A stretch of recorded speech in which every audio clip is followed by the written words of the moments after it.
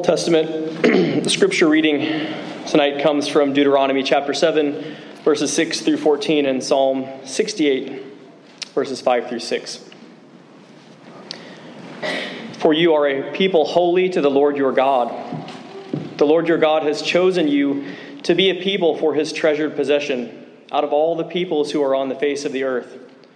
It was not because you were more in number than any other people that the Lord set his love on you and chose you, for you were the fewest of all peoples. But it is because the Lord loves you and is keeping the oath that he swore to your fathers, that the Lord has brought you out with a mighty hand and redeemed you from the house of slavery, from the hand of Pharaoh, king of Egypt. Know therefore that the Lord your God is God, the faithful God who keeps covenant and steadfast love with those who love him and keep his commandments, to 1,000 generations, and repays to their face those who hate him by destroying them. He will not be slack with one who hates him. He will repay him to his face. You shall therefore be careful to do the commandment and the statutes and the rules that I command you today.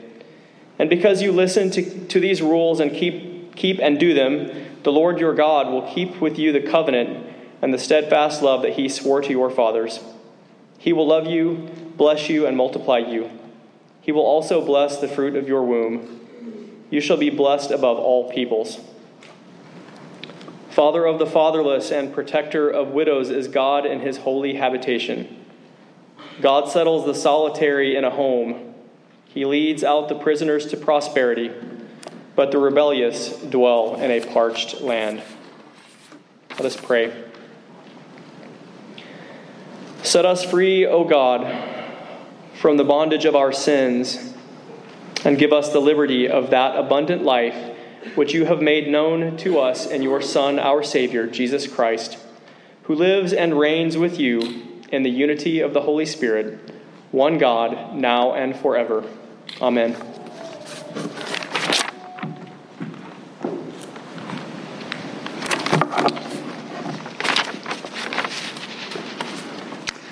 Grace to you and peace from God our Father and the Lord Jesus Christ. I encourage you to open your Bible to Ephesians chapter 1, and there you will find our sermon text for the evening. And while you're looking for that or locating it in your worship order, I want to give what might appear to be a longer introduction than usual, but I believe necessary for what we are going to enter into tonight. We are in a mini-series on the Holy Trinity, one God in three persons, and we are exploring this in Ephesians chapter 1. Tonight we're going to focus on the Father and his glorious grace. The glory of the Father's grace is revealed to us in two things that many people find to be disconcerting and difficult to get their hearts and minds around. The glory of the Father's grace is revealed to us in election and predestination in Christ. And so as we enter into this, I feel compelled to set forth a couple of caveats, a couple of warnings. As I've taken these warnings into my own heart and mind, I want to convey them to you as well. Several years ago, when I first started preaching these things, I knew that it was going to be difficult for some people to hear. And so what I tried to do is bring some levity, diffuse the tension by presenting a comic strip from Calvin and Hobbes. And I failed tonight. I have the copies of them for you right here on the front row. If somebody wants to pass them out, that's fine. But there's a comic strip that talks about the difficulty of getting your heart and mind around predestination versus fate and determinism. And I thought by sharing a comic strip with a congregation in those days that it would be a way to help break the ice and make people feel better about what we were going to do. It turns out it did not go very well. It kind of fell flat, and the comic strip did not help very much.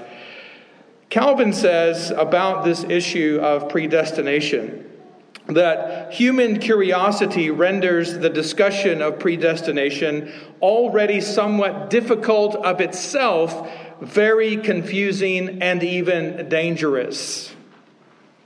And then he goes on to point out that there are ditches on both sides of the road.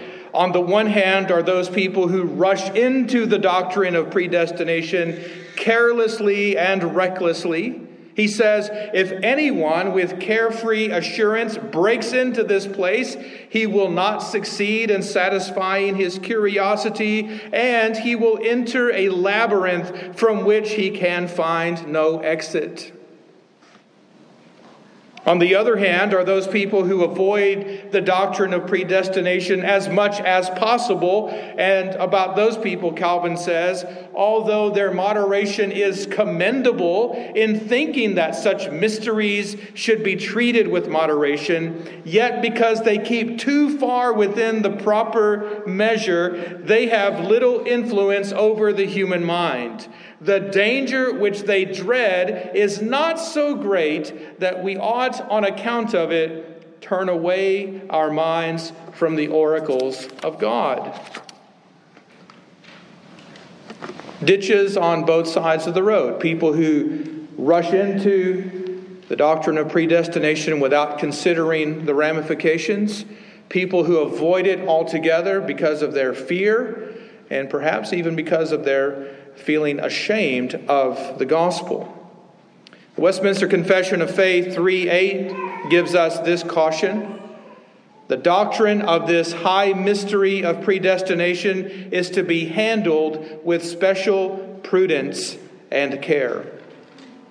Now, since we know how mysterious and how controversial these two doctrines of election and predestination are, we might feel tempted. We might even wish to shrink away from these things. We might think that on a Sunday evening, when it's rainy and cold, that this is not really the thing that we need to address. Maybe we just want a warm hug, and let's move on to something else. And to that, Calvin offers this special counsel, this pastoral counsel that I want to share with you. I find this to be very helpful. Scripture is the school of the Holy Spirit, in which, as nothing that is useful and necessary to be known has been omitted, so nothing is taught but what is of importance to know. Therefore, everything delivered in Scripture on the subject of predestination, we must beware of keeping from the faithful, lest we seem either maliciously to deprive them of the blessing of God, or to accuse and scoff at the Holy Spirit as having divulged what ought on any account to be suppressed. In other words, we need to teach and preach whatever the Holy Spirit has revealed to us in the Word of God. And we don't need to shy away from it. We don't need to be ashamed of it. But we do need to handle these things with special care. And so tonight, as we enter into this, focusing on the Father and His glorious grace, we're going to steer right into these two doctrines of election and predestination, but probably not in the way that you imagine. I don't want us to get lost in a maze, nor do I want us to bury our heads in the sand. I simply want to draw your attention to the glory of the Father's grace as it is revealed in Christ. That is, as it is revealed in election in Christ and predestination in Christ. And that brings us to our sermon text for the evening, Ephesians chapter 1, verses 3 through 6. The Word of God reads, "Blessed be the God and Father of our Lord Jesus Christ, who has blessed us in Christ with every spiritual blessing in the heavenly places, even as He chose us in Him before the foundation of the world, that we should be holy and blameless before Him. In love, He predestined us for adoption through Jesus Christ, according to the purpose of His will, to the praise of His glorious grace." And that is the word of the Lord. May God add His blessings to the reading, the preaching, and the hearing of His word, and all the church says,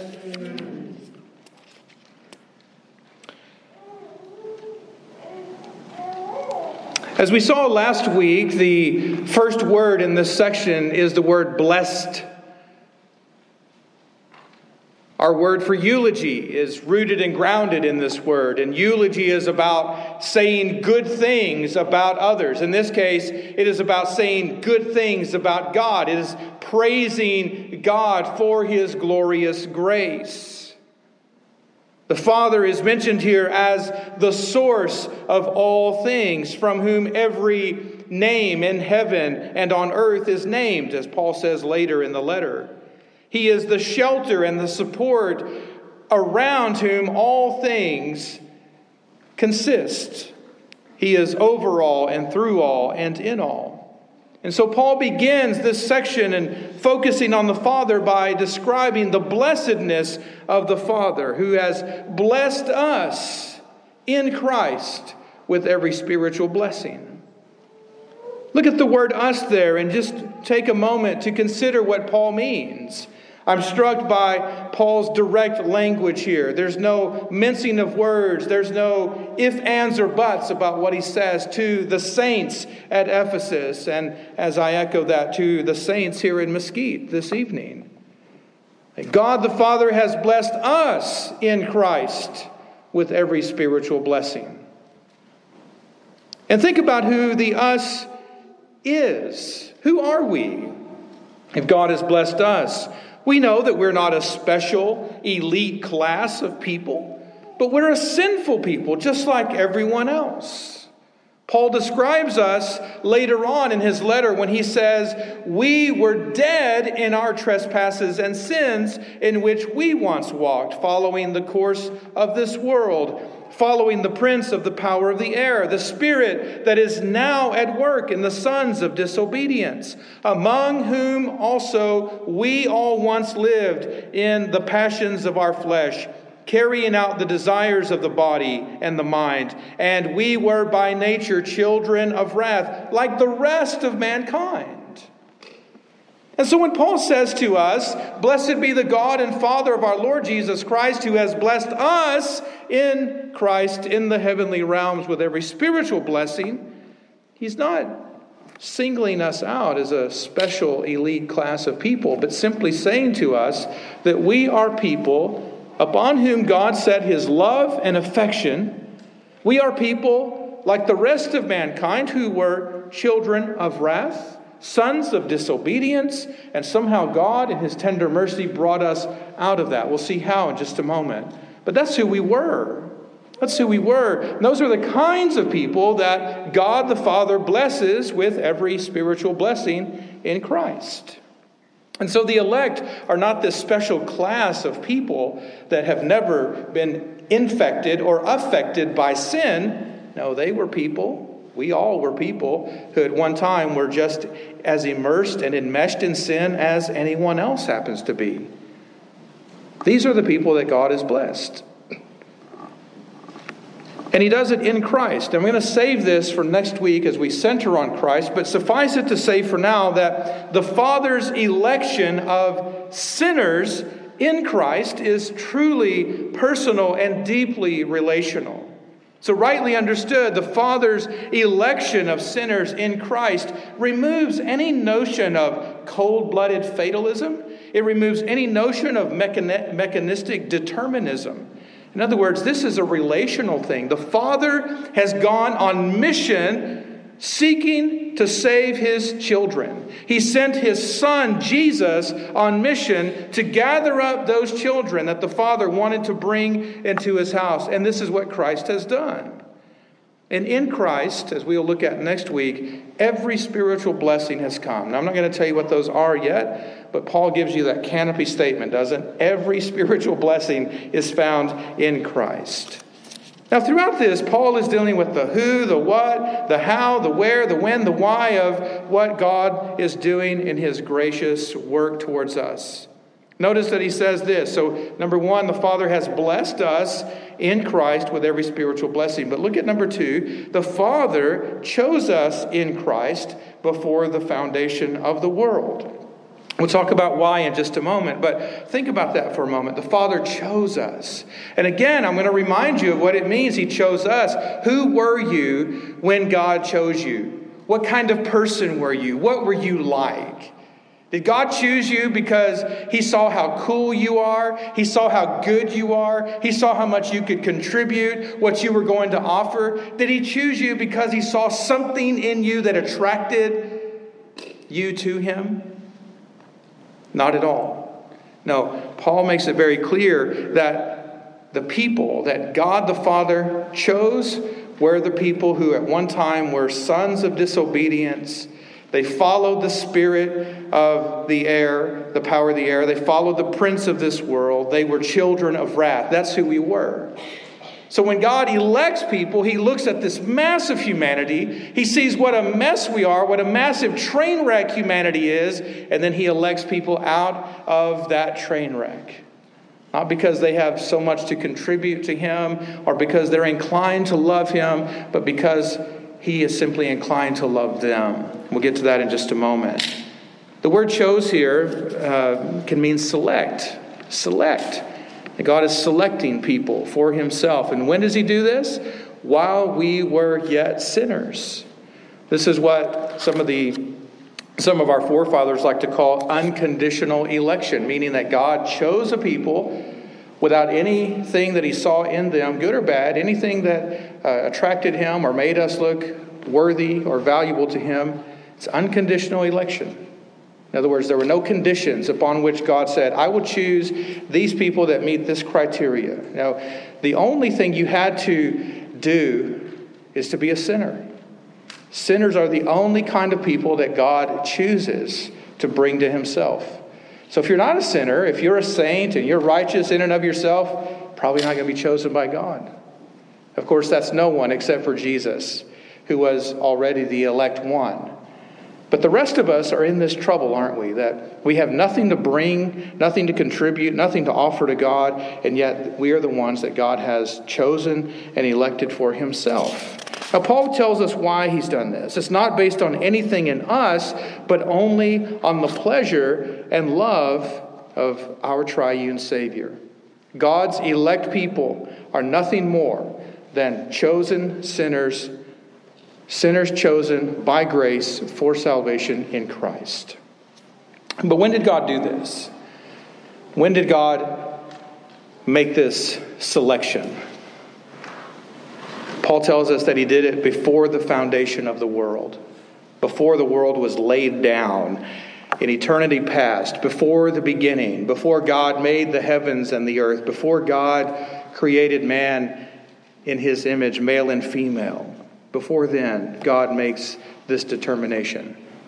Now, if you want me to pause here and go off on a rabbit trail and try to explain the ins and outs of all of that, let me just put your mind at ease and say there's no possible way I could do it.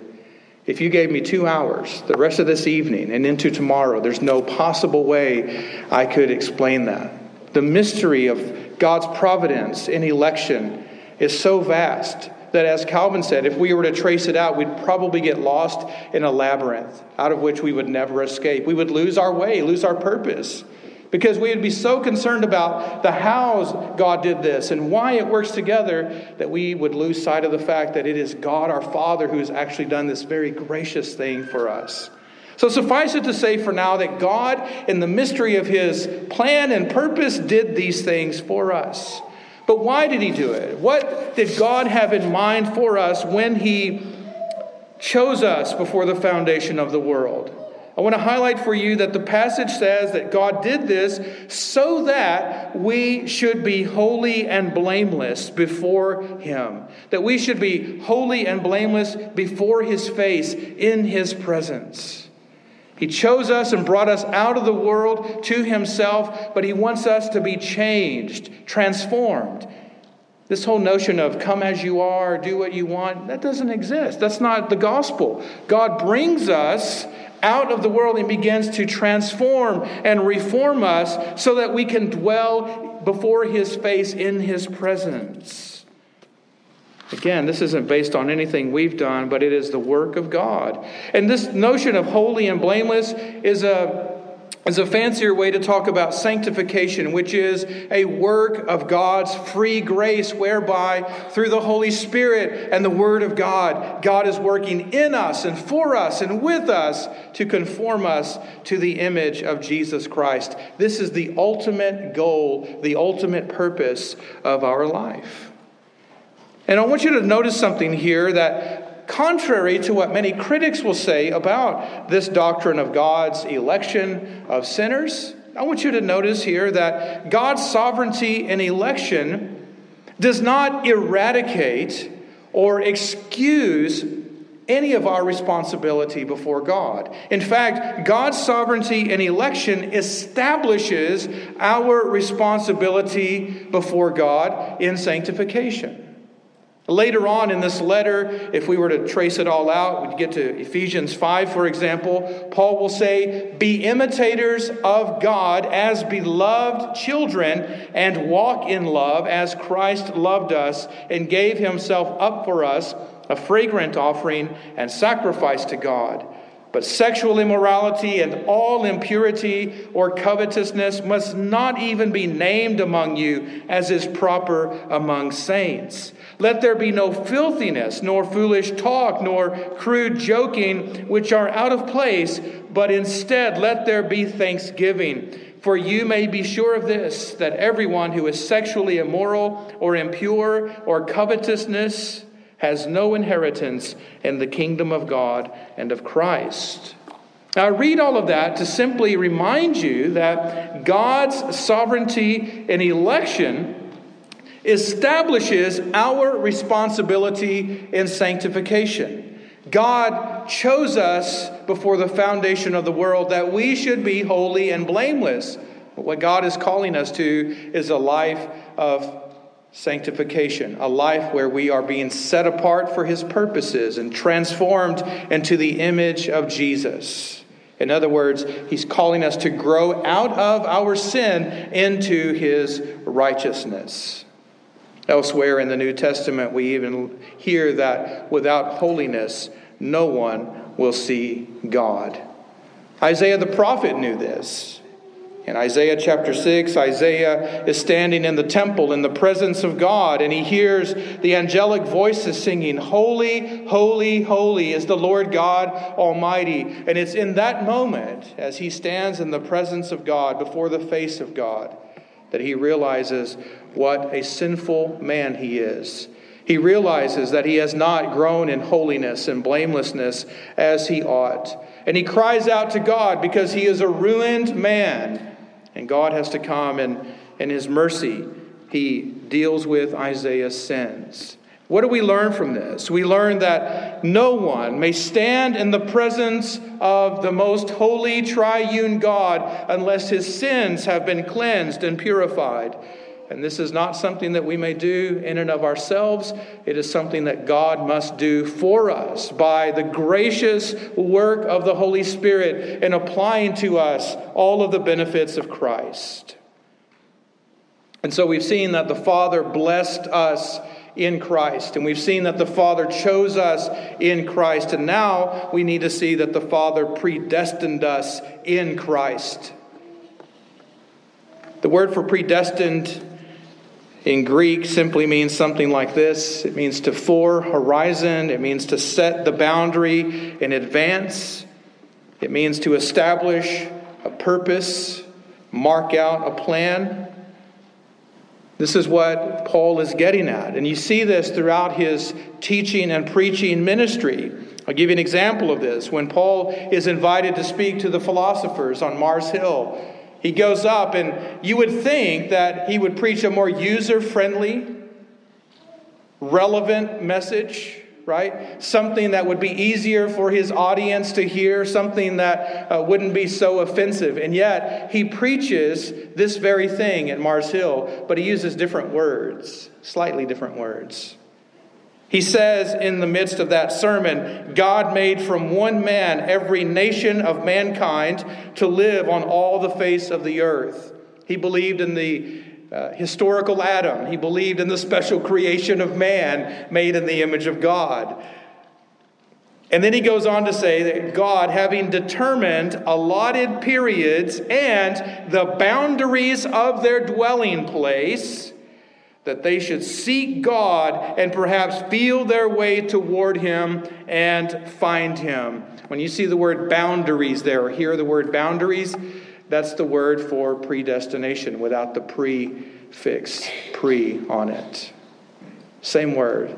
God marked out the territories. He marked out the places in which He wanted people to live. Why? Because He's playful and He's playing hide and seek with His people. Only it's not hide and seek the way we imagine, because here He doesn't make Himself hard to find, does He? He's not playing hard to get with us. And that's what critics of predestination think God is doing. They think that if God has predestined some for salvation in Christ, then God is somehow playing hard to get, or that He is chintzy with His grace and only going to choose or predestine a tiny little group of people.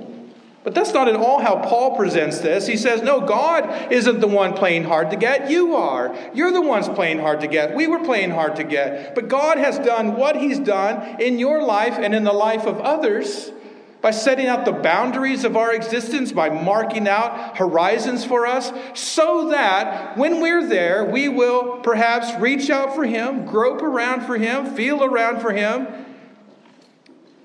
and He lets us find Him. He's not very hard to find. He's not far from each one of us. In Him we live and move and have our being. As some cultural poets have said, we are indeed His offspring. Do you see how Paul is using these doctrines not to scare the church, not to make the church feel like we're some kind of elite group of people, but to humble us, to drive us to our faces, to our knees as we gather in the presence of God and know that He has taken us from a terrible life situation. We were sons of disobedience. We were children of wrath. We were lost and groping in the world. We had no direction, no purpose. And yet God, in His grace, has interfered with our lives. He's interrupted our storyline and put us in a place where we can find Him. And then Paul tells us why he did this. Calvin told us a lot of scary things about predestination. I want to tell you something that's not scary at all. Okay? He was concerned about the philosophical debates that were happening in his day. And maybe we should be as well, but that's not my concern tonight. I'm concerned with the pastoral applications of this for your sake. And here's how you can find great comfort in this doctrine. Paul makes it clear that the Father predestined us with this in mind. Here's why. For adoption to Himself as sons through Jesus Christ.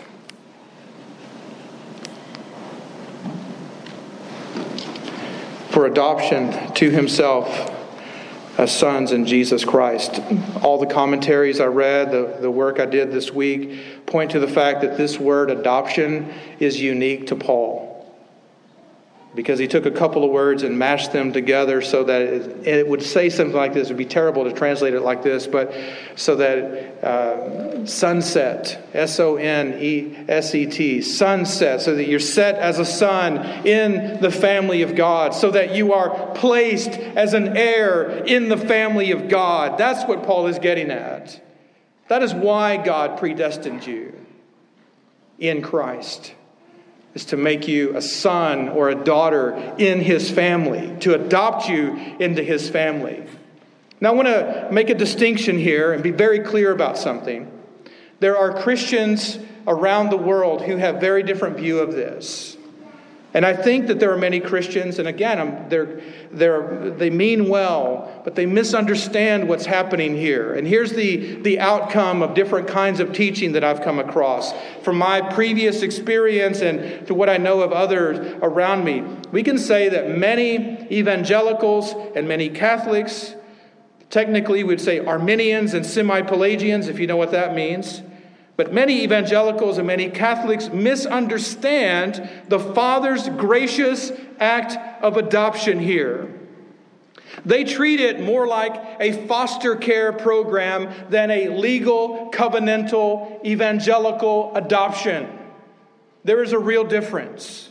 And this robs God's people of assurance and confidence before the face of God. You see, on those other views, the Father welcomes children of wrath into His home one day, but then He sends them away the next. They don't get to permanently abide in the family. They never become His sons and daughters. They are not His children, on their view. But on Paul's view, on the view of the Holy Spirit in Ephesians, the Father welcomes children of wrath into His family, and they become His sons and daughters by grace through faith in love. You have become permanent members of God's family, His sons, His daughters, brothers and sisters with Jesus Christ. And there's a formal adoption ceremony that comes along with this. And it's called Christian baptism. Baptism, the adoption ceremony of the Christian, in which God brings us out of the world into the church, in which He takes children of wrath and makes them children of mercy, in which He puts His name on His children. He has written His name on you, the Father, the Son, the Holy Spirit. Thus, God becomes the Father of the fatherless, and He settles the solitary in His holy habitation, His home, His family. And why does He do this? Well, Paul says He does it according to the purpose of His will. I enjoy reading the NIV, and I'm not a Greek scholar. But they really didn't help us out here. The word purpose should read good pleasure. And so if you're the kind of person that writes in your Bible, make a note of that. His good pleasure. Good pleasure. God the Father desires children, and He delights to adopt them into His family, and He does it for His good pleasure. He gets a kick out of it. It's thrilling to Him. It brings Him praise. It brings Him glory and honor. He loves the fact that children are coming into His family through the person and work of Jesus Christ and by the gracious work of the Holy Spirit. He's watching His family grow and flourish, and this delights Him. And He does all of this to the praise of His glorious grace. Jonathan Edwards asked the question, what is the end for which God does anything that He does? And the answer is He does it for the praise of His glorious grace. And it is the praise of God's glorious grace that is the proper response to the Father's grace and love towards us. And speaking of love, I want to circle back into the text and confess to you that I purposefully left out that little phrase, in love, so that we could come to it at this point. Paul says that everything the Father purposed and planned, everything that gives the Father good pleasure, everything He's done for His sons and daughters, everything He is pleased to do for them is based on His own divine love for them. As we summarize the text and summarize the sermon and say the Father blessed us, the Father chose us, the Father predestined us, the Father adopted us, we must not forget to tack on this all-important truth that He did it in love. And this is not just some abstract, ethereal love, but this is love incarnate, love embodied in Jesus Christ, who is called here the Beloved One. And now we come to the crux of the matter. I said to you last week that I'm going to remind you of the same thing every week for the next few weeks, and this is it. What do we learn from this exploration into the Father's glorious grace? We learn that the Father loves you, and Jesus is on your side, and the Holy Spirit is for you, and God is relentless in His pursuit of you. And this should drive us to our faces in the praise and adoration of God our Father, who has spared no expense in bringing us to himself and making a part of his family. You belong in the family of God because of what God has done for you in Jesus Christ. Let us fall down before the majesty of our good God in prayer. O God, Father of glory, I give you thanks for Christ Covenant Church. And I pray that you may give us all the spirit of wisdom and of revelation and the knowledge of Father God, that the eyes of our hearts may be enlightened, that we may know what is the hope to which you have called us, that we may know what are the riches of your glorious inheritance in the saints, and that we may know what is the immeasurable greatness of your power toward us who believe, according to the working of your great might that you worked in Christ when you raised him from the dead and seated him at your right hand in the heavenly places, far above all rule and authority, power and dominion, and above every name that is named, not only in this age, but also in the one to come. Amen.